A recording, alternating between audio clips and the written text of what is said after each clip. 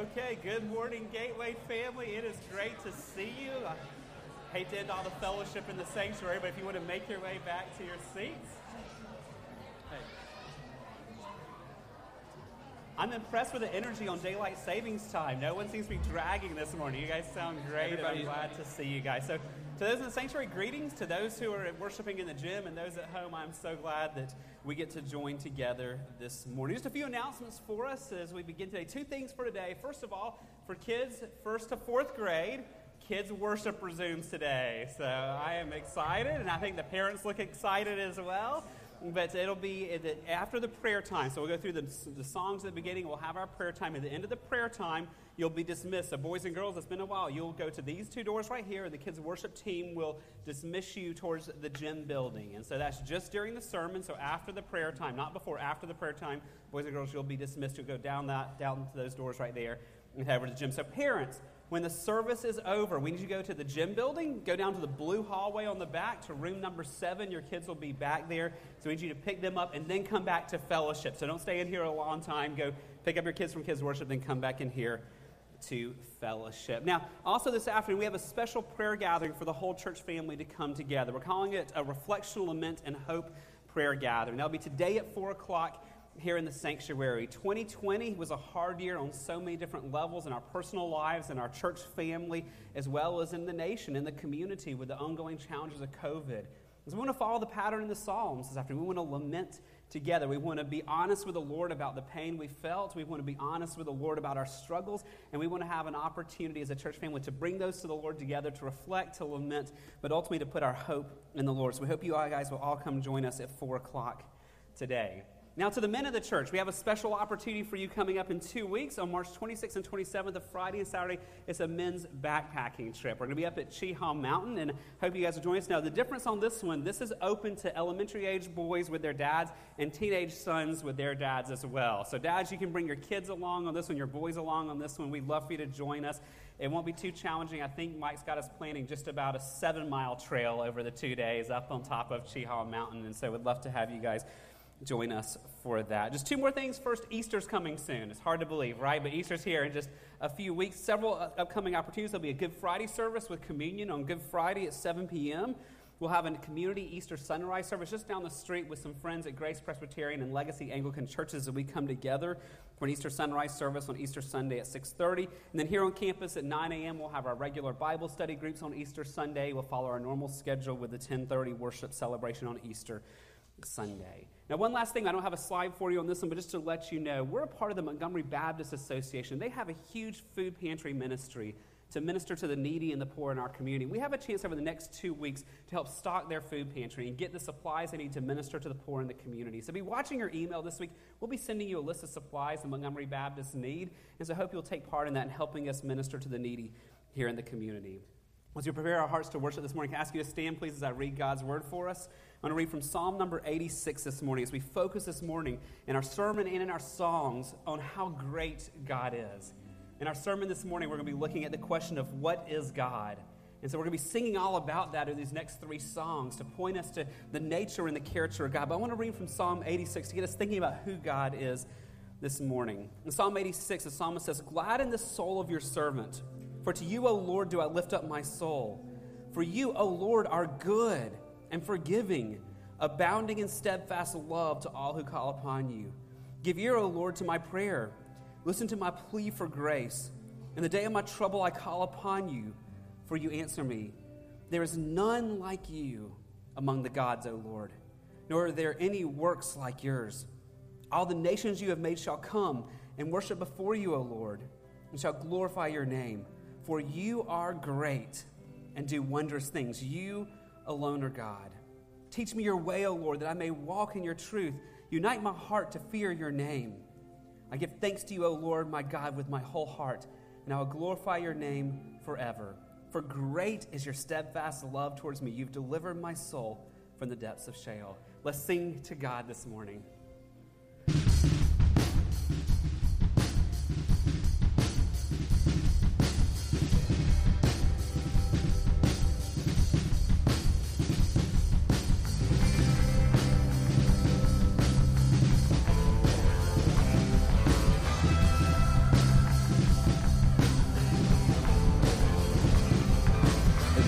call us out from the depths into your freedom.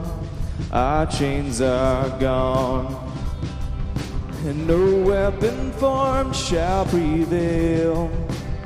And your word is stronger, and we've overcome.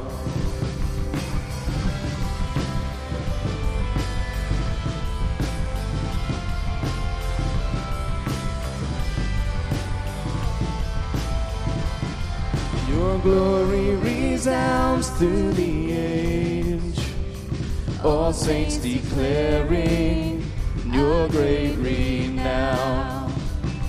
Your kingdom forever will stand, and we won't be shaken, and we will not fear.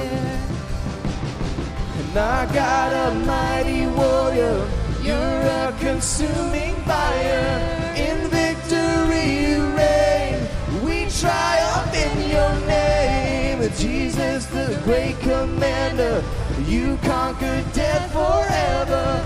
In victory you reign, we triumph in your name.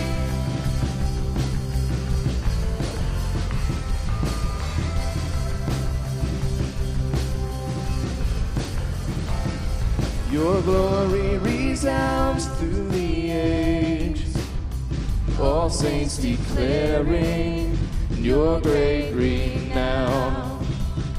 Your kingdom forever will stand, and we won't be shaken, and we will not fear.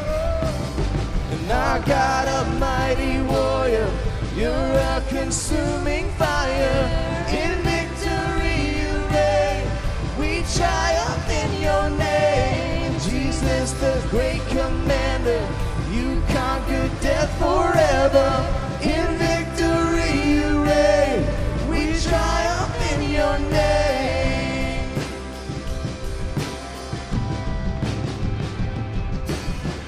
And we declare your name is power. Exalted one, your name is higher. You stand alone, our strong defender. Above you there's no other, above you there's no other. And we declare your name is power. Exalted one, your name is higher. You stand alone, a strong defender. Above you there's no other, above you there's no other, above you there's no other, above you there's no other. Our God, a mighty warrior, you're a consuming fire. In victory you reign, we triumph in your name. Jesus, the great commander, you conquered death forever. In victory you reign, we triumph in your name. Our God, a mighty warrior, you're a consuming fire. In victory you reign, we triumph in your name. Jesus, the great commander, you conquered death forever. In victory you reign, we triumph in your name.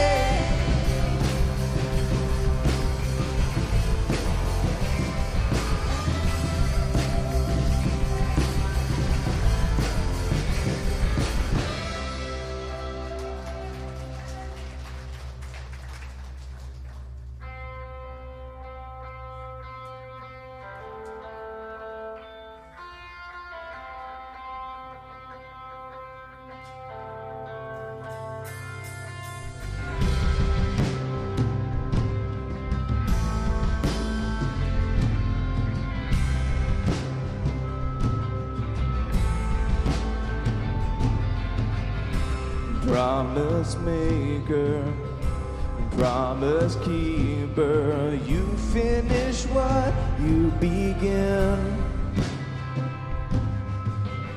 And our provision. Through the desert, you see it through till the end. Yes, you see it through to the end. The Lord our God is ever faithful, never changing through the ages.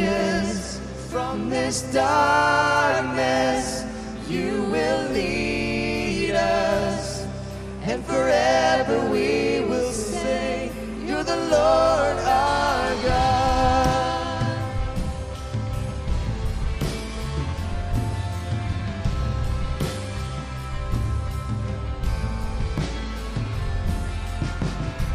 In the silence, in the waiting, still we can know you are good.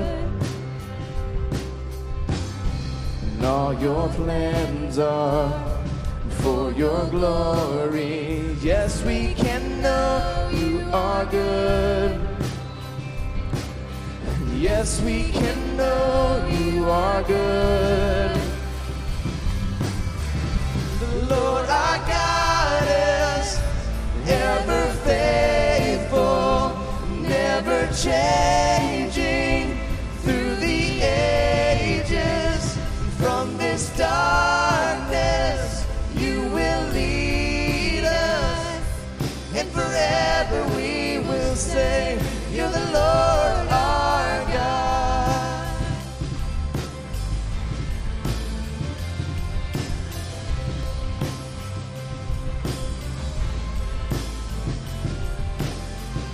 And we won't move without you. We won't move without you. You're the light of all and all that we need. And we won't move without you. We won't move without you. You're the light of all and all that we need. Lord, you're everything. And we won't move without you. And we won't move without you. You're the light of all and all that we need. And we won't move without you. And we won't move without you. You're the light of all and all that we need. Oh. The Lord our God is ever faithful, never changing through the ages. From this darkness you will lead us, and forever we will say, you're the Lord our God.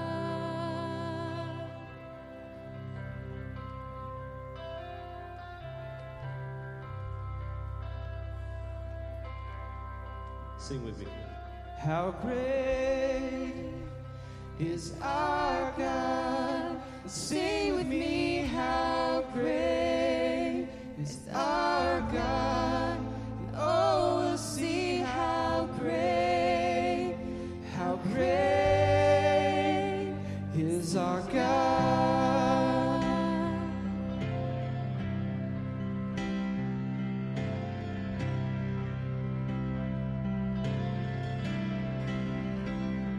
The splendor of the King, clothed in majesty, let all the earth rejoice, all the earth rejoice.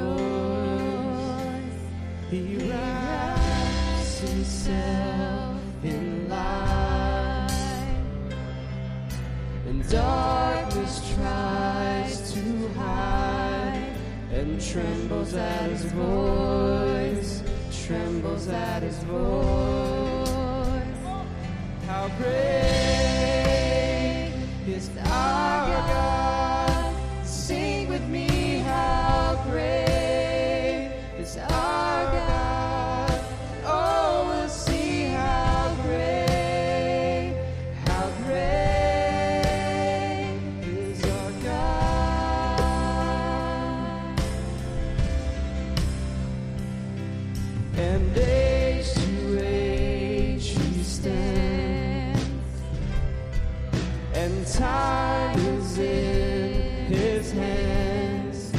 beginning and the end, beginning and the end. The Godhead three in one. Father, Spirit, Son, the Lion and the Lamb, the Lion and the Lamb. Great is our God. Sing with me, how great is our God. And all will see how great is our God.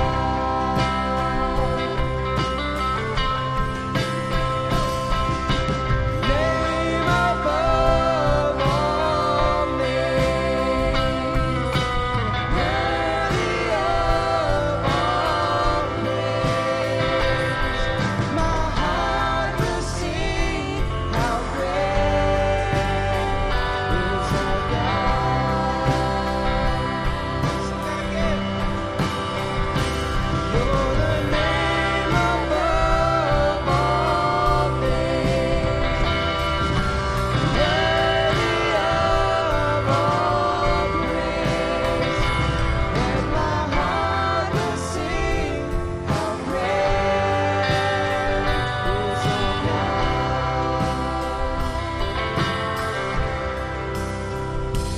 How great is our God. Sing with me, how great is our God. Oh, sing how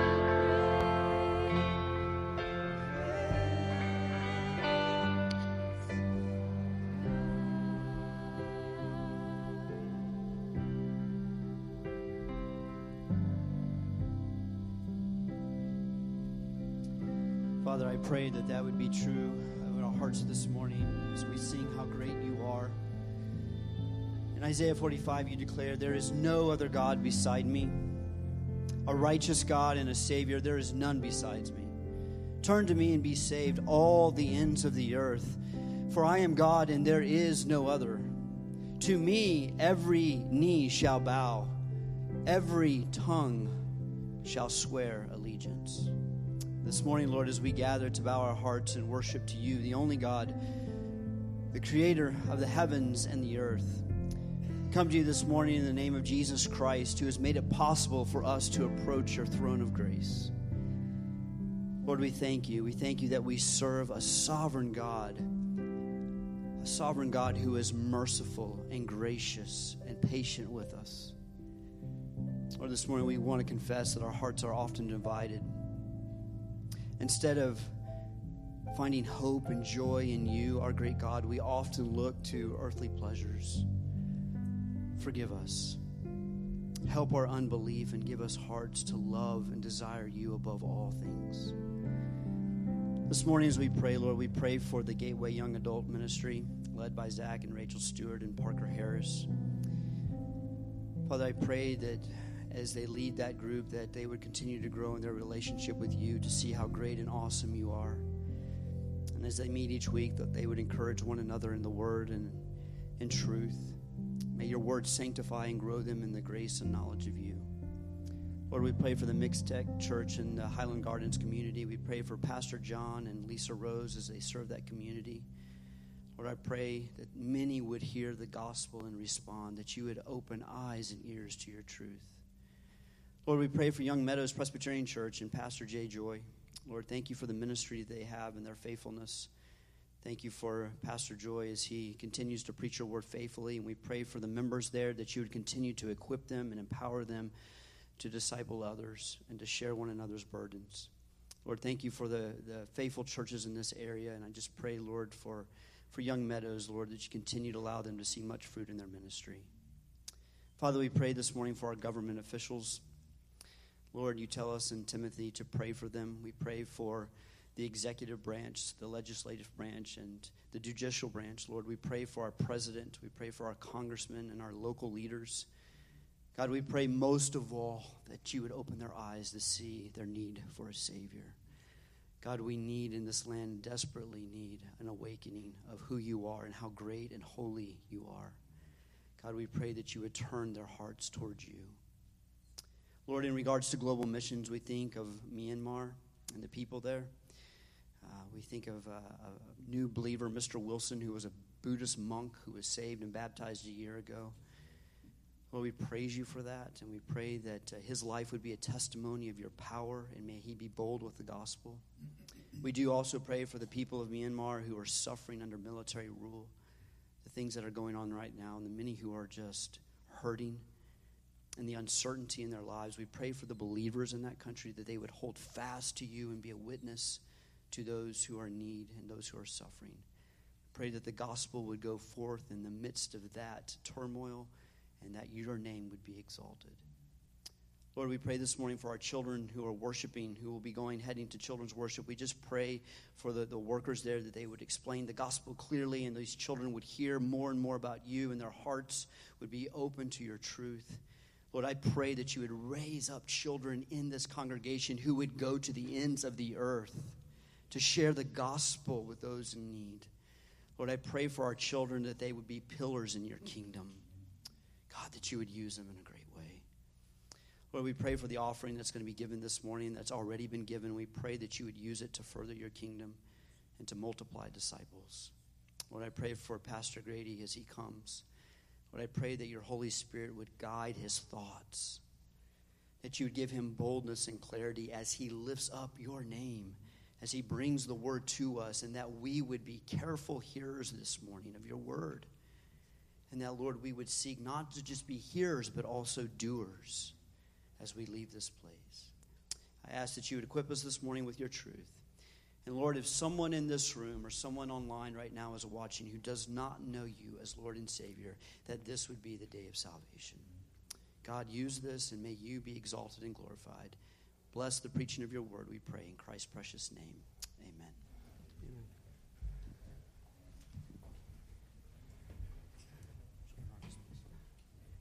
And children, you are dismissed to kids' worship, so if you want to head that way, which would be good because my tablet just crashed.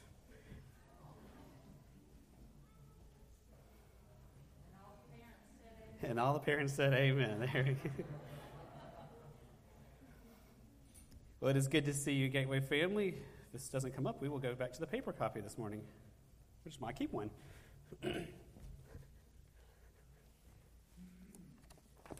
We'll go old-fashioned today, okay? There we go. Well, it is good to see you this morning, Gateway family, as we're continuing our journey of being rooted and grounded in the Word of God. I just want to remind you of why we do what we do this morning. Our goal is for us to better understand what we believe. We want to understand what we believe for several reasons. One, for our own good.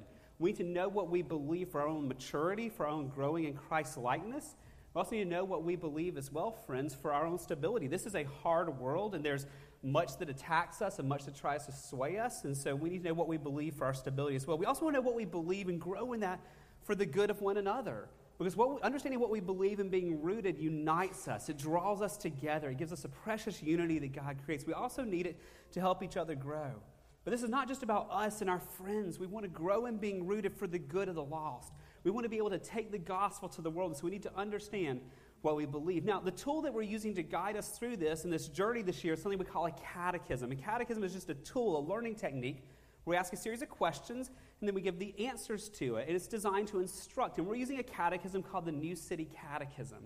Now, last week we began with the very first fundamental question. What is our only hope in life and death? What is our only hope in life and death? And we saw the answer from John chapter 10, that we are not our own, but we belong to God. That we are not our own, but we belong to God in both life and death. And I pray you've been reflecting on that this week. I pray you've been using the tools that we have available to help you this week on that. If you don't have a catechism book yet, they're all over the campus, in the back of the sanctuary, in the back of the gym, in the hallways, in the lobbies. You'll find them everywhere. The kids have booklets as well. They're at the kiosk check-in down there. And if you don't have the free app, please get it.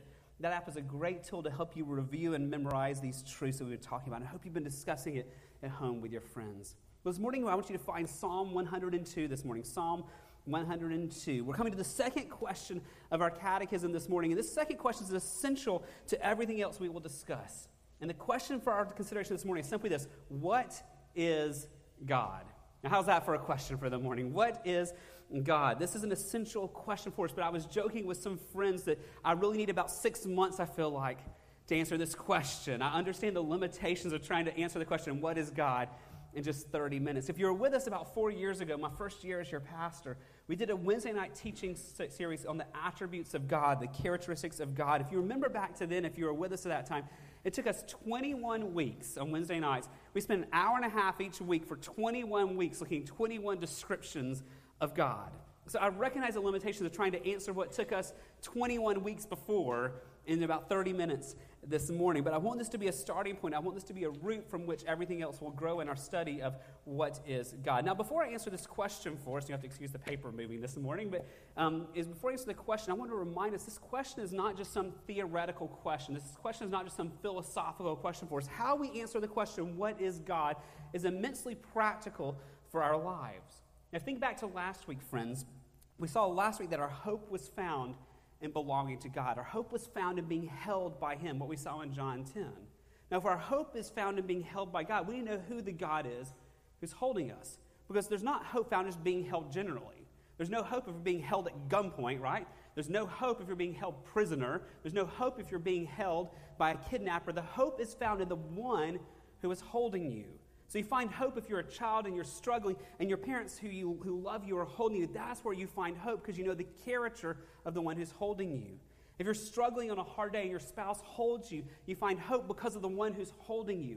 If you're with your friends and you're just about at a breaking point, your friends are holding you, you find hope because of the character of the one holding you. So friends, if we want hope in this life, our hope is going to be found in being held by God. Our hope is contingent on the one who is holding us in his or her nature. So we know the nature of the one holding us and the nature of our Creator, the nature of God, friends. So this morning as we read from Psalm 102 this morning, I want us to look at what do we learn about the nature of God and how does that give us hope? What do we learn about the nature of God and how does that give us hope? So can I ask you to stand, please, in honor of the reading of the Word of God, Psalm number 102. We're going to be looking at verses 25 to 28. This morning I'm reading out the English Standard Version, and you also have the words on the screen. Of old you laid the foundations of the earth, and the heavens are the work of your hands. They will perish, but you will remain. They will all wear out like a garment. You will change them like a robe, and they will pass away. But you are the same, and your years have no end. The children of your servants shall dwell secure. Their offspring shall be established before you. Would you pray with me? Father, we thank you for your word. We thank you for your unchanging word and the truth of it. And God, I pray this morning your word would come alive to us. Lord, I pray that you'd help us understand this truth of who you are, that, Lord, we will find hope in being held by you as we better understand your character and your nature. So take your word this morning and use it, Lord, to anchor us more in the knowledge of you. We ask it in Jesus' name. Amen. Thank you. You can be seated. So what is God? Well, the answer from our catechism book this morning, from the adult answer, we'll start with the beginning of it. It's simply this, that God is the creator and the sustainer of everyone and everything. That God is the creator and sustainer of everyone and everything. At the foundation of understanding of who is God, that he is the creator. He spoke and he made everything, but he also holds it. This is all of creation, and this is us as well. But if you've read ahead in the catechism book, you know there's a much longer answer than that. They say God is the creator and sustainer of everyone and everything. They go on to say he is eternal, infinite, unchangeable in his power, perfection, goodness, and glory, wisdom, justice, and truth. And nothing happens except through him and by his will. Now, at the breakfast table this morning, I was reading that longer answer to my kids, and one of my kids said to me, Dad, that would take you 6 months to preach through that answer. And I think there's some truth to that. So I'm going to simplify that list of all those things that were described as attributes to this. He is both great and good. You think everything else in that answer, it boils down to that God is both great and God is also good. That he is the creator and sustainer of everyone and everything, and he is both great and he is good. So I want us to dig in on that this morning in Psalm 102. Now, before we get back into the text of Psalm 102, to understand the psalm we're looking at, think back to our journey through the Psalms about a year and a half or so ago. When we studied the Psalms, we saw there's different genres, different types of Psalms. And there's different ways that you approach the Psalms depending on the genre. But this particular psalm has elements of two types in it. Part of it is penitential. That means where you're repenting of sins and you're dealing with your own brokenness in life. But the important part for us this morning, this psalm also is a lament psalm. If you remember the lament psalms, these are the psalms to where the authors of the psalms are dealing with the brokenness and the hardships of life.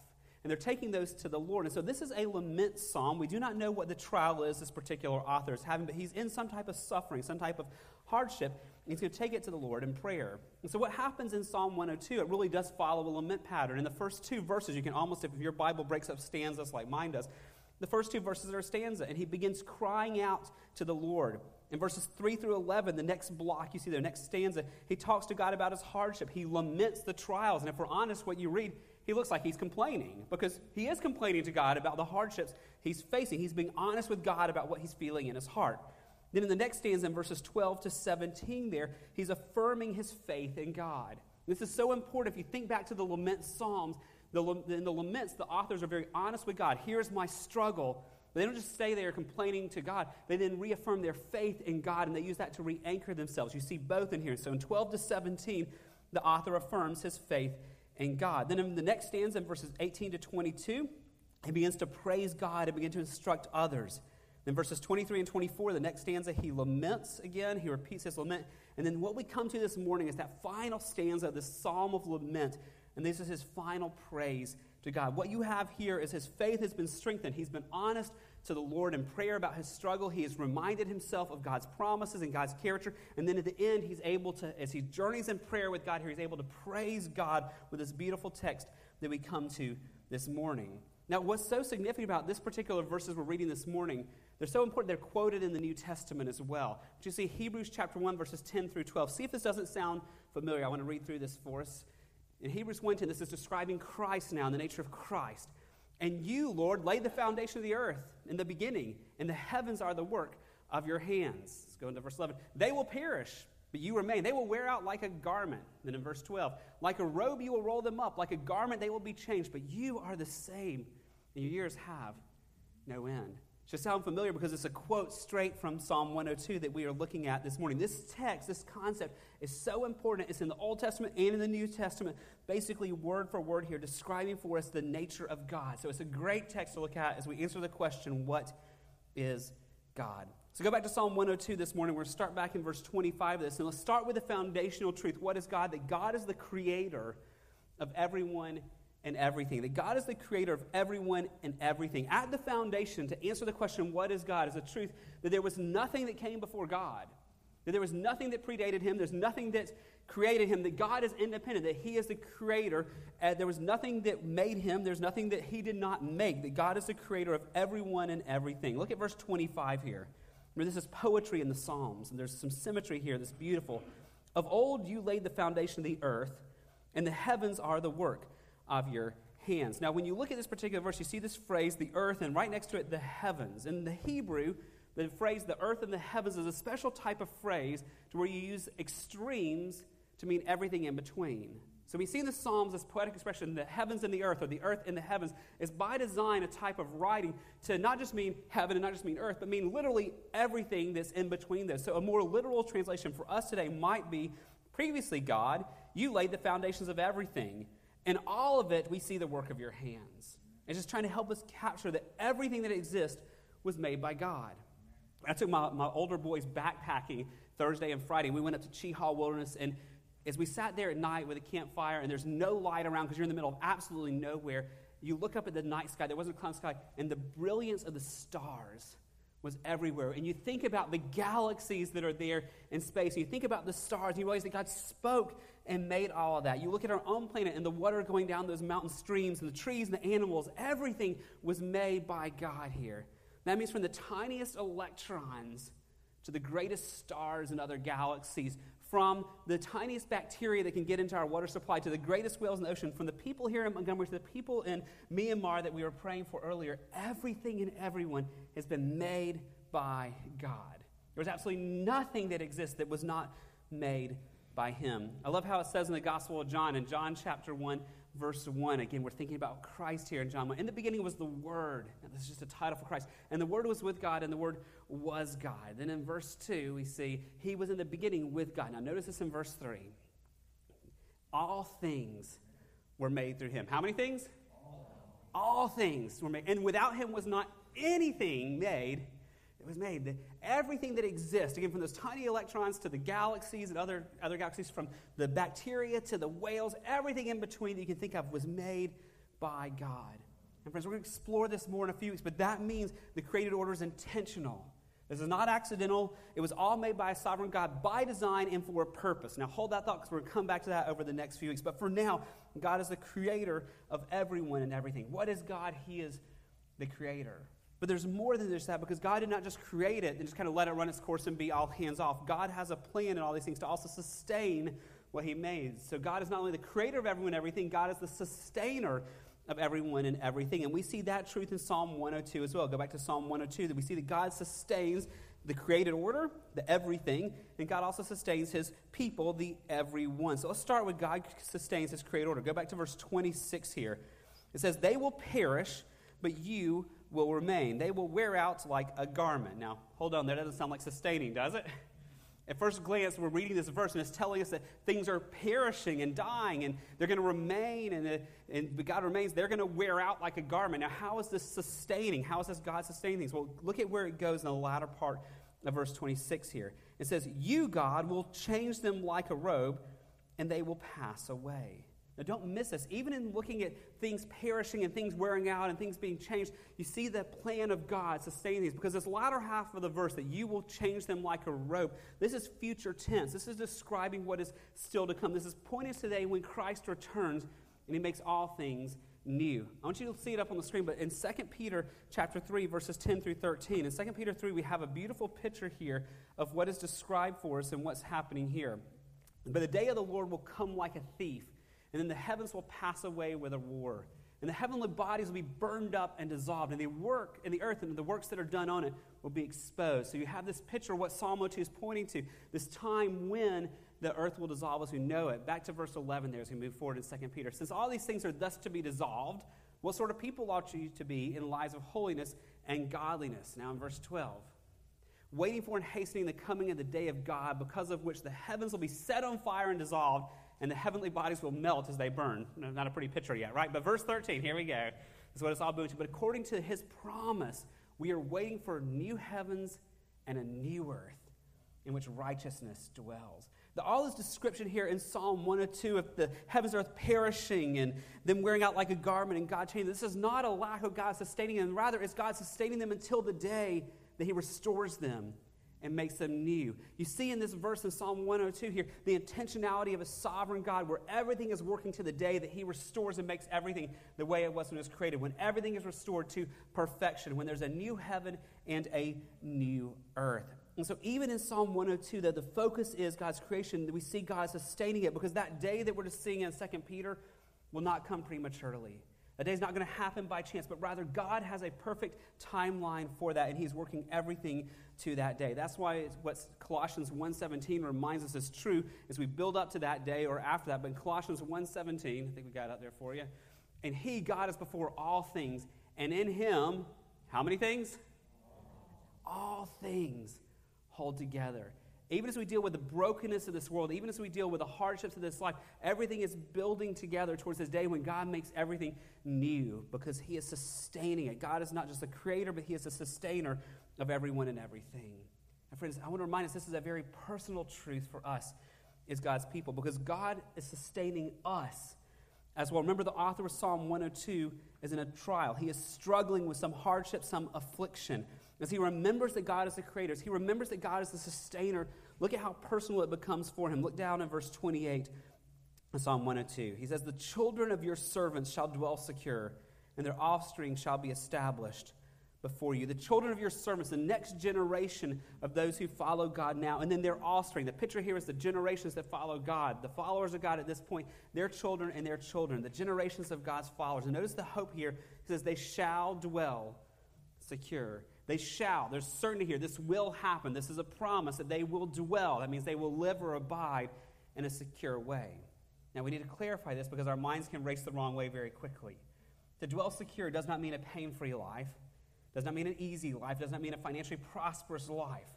We said it over and over here, but I want to remind us that God's plan for us is not to get us from birth to death in the safest, happiest, easiest, healthiest, wealthiest way possible. That's not God's plan for us. The promise of dwelling secure is something much better than that. The promise of dwelling secure is the promise that we are known by God. It's the promise that we are being loved by God, the promise that we are being held by God, and the promise that we have His presence even through the hardships of life. And the promise that day when there's a new heavens and a new earth that we will be with Him for all eternity in the new heavens and the new earth without pain, without suffering, without temptation, that eternity is awaiting us. That is what the promise of dwelling secure is. Not an easy life now, but something so much richer than that we are secure in Christ now and will be for all eternity. I love how the prophet Isaiah describes in Isaiah chapter 46, verses 3 and 4. This is a beautiful picture of Isaiah saying something very similar. He says, "Listen to me, O house of Jacob, all the remnant of the house of Israel, who have been born by me from before your birth." Just stop there and let that one sink in. He says, you were born by me before you were even born. Like He had a plan for them even earlier and carried from the womb. Now in verse 4 here, listen to what He says. "Even to your old age, I am He. And to gray hairs, I will carry you. I have made, and I will bear. I will carry. I will carry and will save." Friends, we have the hope as God's followers that we dwell secure throughout all the hardships of this life, and we dwell secure with Him for all eternity. God is the creator and sustainer of everyone and everything, and that includes us as His children. And friends, if we think about this particular truth, that God is the creator and sustainer of everyone and everything, the focus of that has been on what God does, right? God creates, God sustains. But if you think about what God does here, you see a lot about His character as well. And again, we spent 20-something weeks on this back several years ago looking at the character of God. And there's so much we could say about the character of God. But I want to simplify it this morning to what do we see about the character of God when we think about Him creating and sustaining? We see He's both great and He is both good. Let's start with the fact that God is great. Look back at verses 25 to 27. Just as we read these three verses, look for where we see the greatness of God here. Verse 25, "Of old you laid the foundation of the earth, and the heavens are the work of your hands. They will perish, but you will remain. They will all wear out like a garment. You will change them like a robe, and they will pass away. But you are the same. Your years have no end." Now, what do we see about God's greatness here? I'll give you 5 things from this particular psalm. Now, again, there's more than 21 we did several years ago, so I'm going to give you 5 of the 21 we studied several years ago. But 5 aspects of God's greatness I don't want you to miss here. And this, number 1, God is sovereign. God is sovereign. That simply means that He is the ruler over everything. That God has the right to rule over everything, to do whatever He pleases. God has to answer to no one else. God can do whatever God pleases. We see that in this psalm here. He's the one who created. Why? Because it pleased Him. He sustains it because it pleases Him. He will change it when it pleases Him. All this is because He is the sovereign ruler. He does what God desires to do, and He has to answer to no one for that. Again, Isaiah 46 that we were looking at a minute ago gives a great picture. Isaiah 46 verse 9 gives us more of a glimpse into this idea of God's sovereignty. He says, "Remember the former things of old, for I am God, and there is no other. I am God, and there is none like me." Now look at verse 10 of Isaiah 46 here. Notice what he says. He says, "I declare the end from the beginning, and from ancient times things not yet done." Now just chew on that and let that sink in there. God is saying, I declare what's going to happen before it ever happens. I declare from ancient times ago things that still haven't happened yet, saying, my counsel will stand. I will accomplish my purpose. God had a plan before He ever made the world, and it will surely happen because He is sovereign over all things. If you go to our catechism book, the adult answer in the bigger book simply describes this. The last phrase of it's beautiful. He says, nothing happens except through Him and by His will. Nothing happens except through Him and by His will. He is sovereign, and we see that here in Psalm 102. Second thing we see is closely related. That is that God is omnipotent. That's just a big word. Omni means all, potent means powerful. That God is omnipotent. He is all powerful. This is part of His sovereignty. If you think about it in terms of nations and countries, if a country says we're sovereign over our land and they don't have an army, well, that sovereignty goes away pretty quickly, right? Because another nation goes, yeah, you're sovereign over, but now we are. We have the bigger army. We're taking over your land. God is sovereign, not just in saying I have the right to do it. He's sovereign and He's omnipotent, so He has the power to be sovereign over everything. He has the power to do whatever He wants to do. God is limitless in His power, and nothing can stop Him. Again, we see that in Psalm 102. He speaks and the world comes into being. He will speak in the future and change the entire universe like a robe. The imagery again for us, friends, in the morning, as easy as it was for you to take off your dirty clothes and put on your clean clothes, that ease you did that with is the same ease which God will completely restore the whole heavens and the earth and restore the entire creation in the sound of His voice with that type of ease because He is all powerful. That's what the prophet Jeremiah says in Jeremiah chapter 32, verse 17. Jeremiah says, Lord God, it is You who made the heavens and the earth by Your great power and by your outstretched arm. Now notice this, nothing is too hard for you. That's God's omnipotence. There's nothing that God cannot do. There's never a point that God's going to look at that and be like, ugh, that one's too tough. I'm going to have to rest a while to do that. God has all power, and in the sound of his voice, he can speak everything into existence in 6 days. In the sound of his voice, he can do whatever he wants to do at any point, any time. He's sovereign. He's also omnipotent. Number 3, he's omnipresent. Again, omni, all, present being location. That just a big word to mean God is everywhere. Friends, we are so limited, aren't we? We can only be at one place at one time. You know, we joke sometimes that it'd be nice to clone ourselves so we could be more places and do more things, but we can't. We're limited by God's design, but God is not. There is nowhere that God is not. So God is sovereign over everything, and he's everywhere. God is all-powerful, and he's everywhere. He is omnipresent. That's how the psalmist describes it in Psalm 139, verse 7 and 8. He says, the psalmist says, where shall I go from your spirit? The answer, of course, is nowhere. Where shall I flee from your presence? And again, the answer is nowhere. Now, verse 8, he gives us, again, the extremes to help us see that God is everywhere. If I ascend to heaven, you are there. If I make my bed in Sheol, you are there. There is nowhere that God is not. Now, that's why we have the confidence. Go back to Psalm 102, at the very end of verse 28.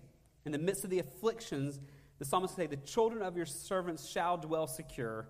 Their offspring shall be established before you. Why? Because there's nowhere they can be taken or go that God is not with them. Now, again, we don't know exactly who this author of this psalm is or where they were at the time, but a lot of the scholars who've researched this believe this particular psalm was written during the Babylonian exile, when God's people had been taken, forced from their homeland to a foreign nation, and were in captivity far away from their homes and everything they loved. They believe perhaps that's when this was written. So if that's the case, friends, that context is so real that these people have been taken from their homes, from everything they love, and yet they're able to say, our children will dwell secure. Why? Because God is with them, whether they're in captivity or whether they're back home in Israel, wherever they are, God is right there with them, and there's hope in that. So God is sovereign, God is omnipotent, God is omnipresent. Number 4, God is eternal. As if these other things can't make our minds hurt, this one makes my mind hurt even more. God is eternal. That means he always existed. God has no beginning point. Friends, we are so finite and so limited. Everything for us has a starting point and end point. I mean, when I took my boys hiking this week, we had a starting point, we had an ending point. You know, in our lives, we have our birthday and we'll have the day that we die. Everything we know has a starting point and an end point. And God had no starting point. There was no point back there where there was no God. He just always was there. That means he also will always be there. He has no beginning and no end, just always, always, always God. And also because of that being eternal, that means he's outside of time. Again, make our minds hurt on this a little bit. Do you realize time is a creation of God?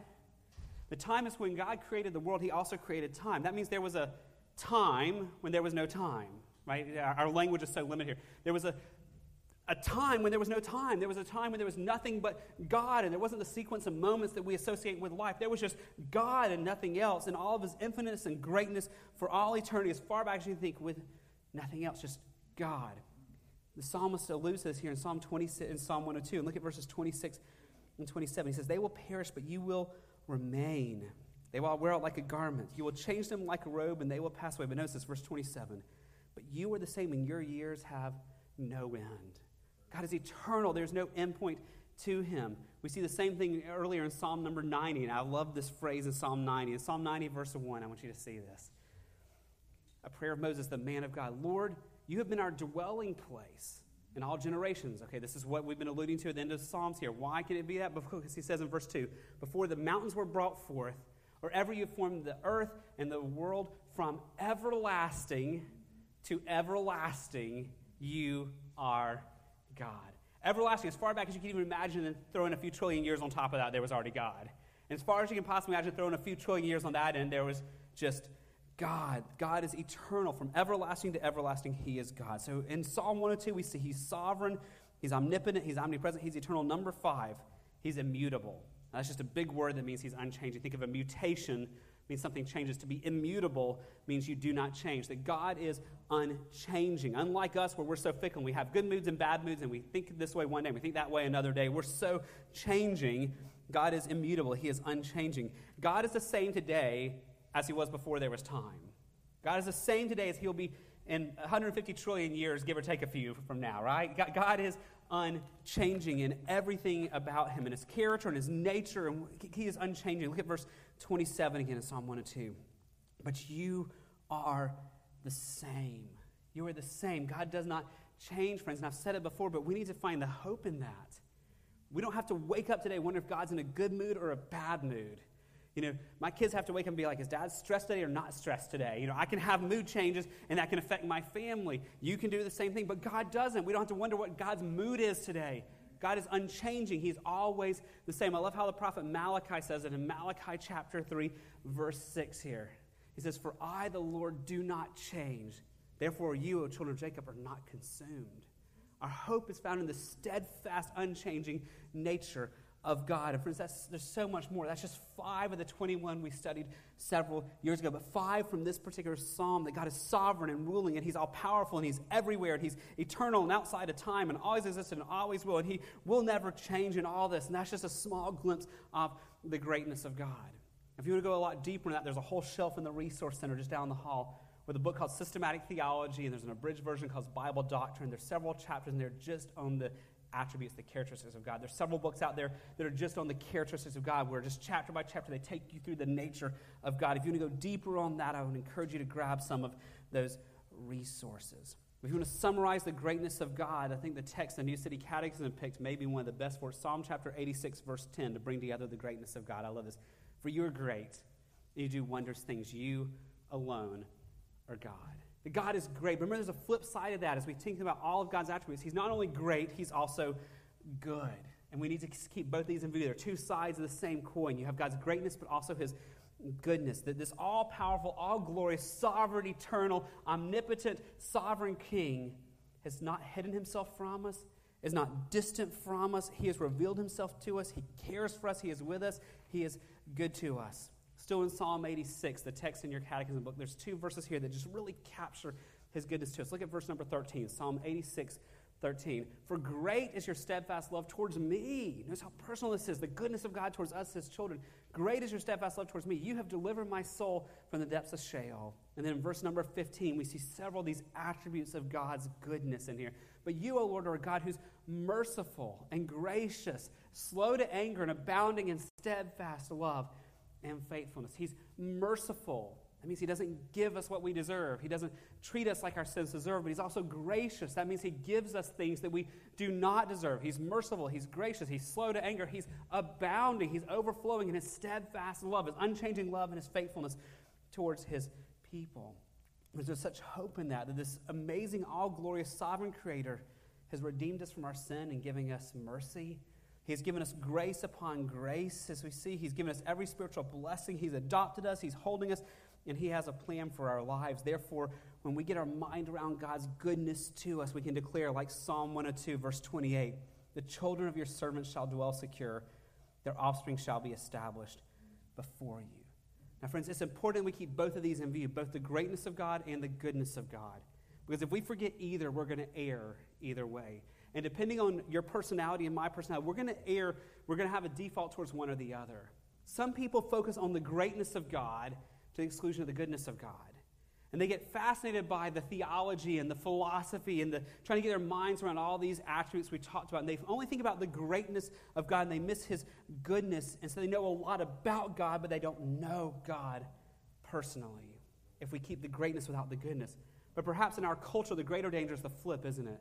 People get focused on the goodness of God without the greatness of God. And they think about His love and His nearness and His mercy and His kindness, but they don't think about His holiness and His grandeur and His glory and His righteousness and all these things. And so God ends up being relegated to a God who's your personal cheerleader, your personal life coach, and we tend to excuse sin.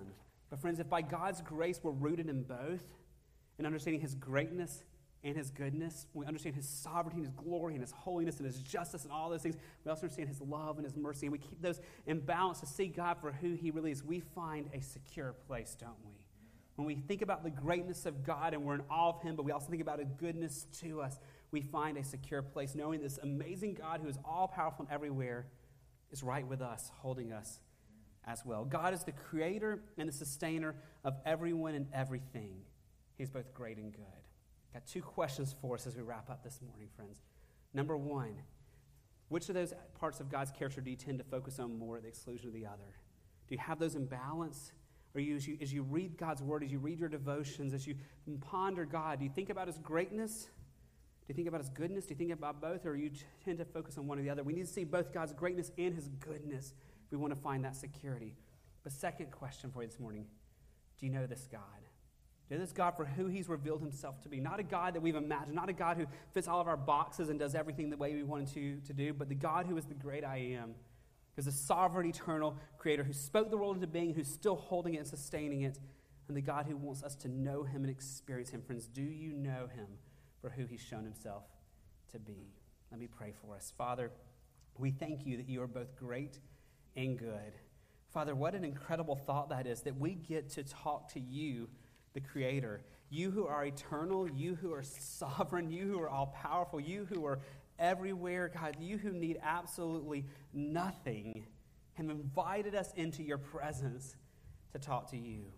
Lord, I pray this week that you would grow me and you grow these precious brothers and sisters in understanding these truths.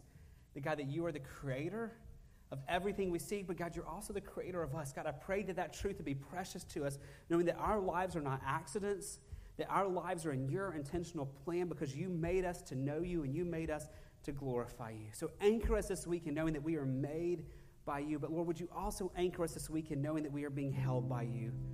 Lord, we know that life is hard, but we know that there's so many in our church family who are walking through so many different types of trials.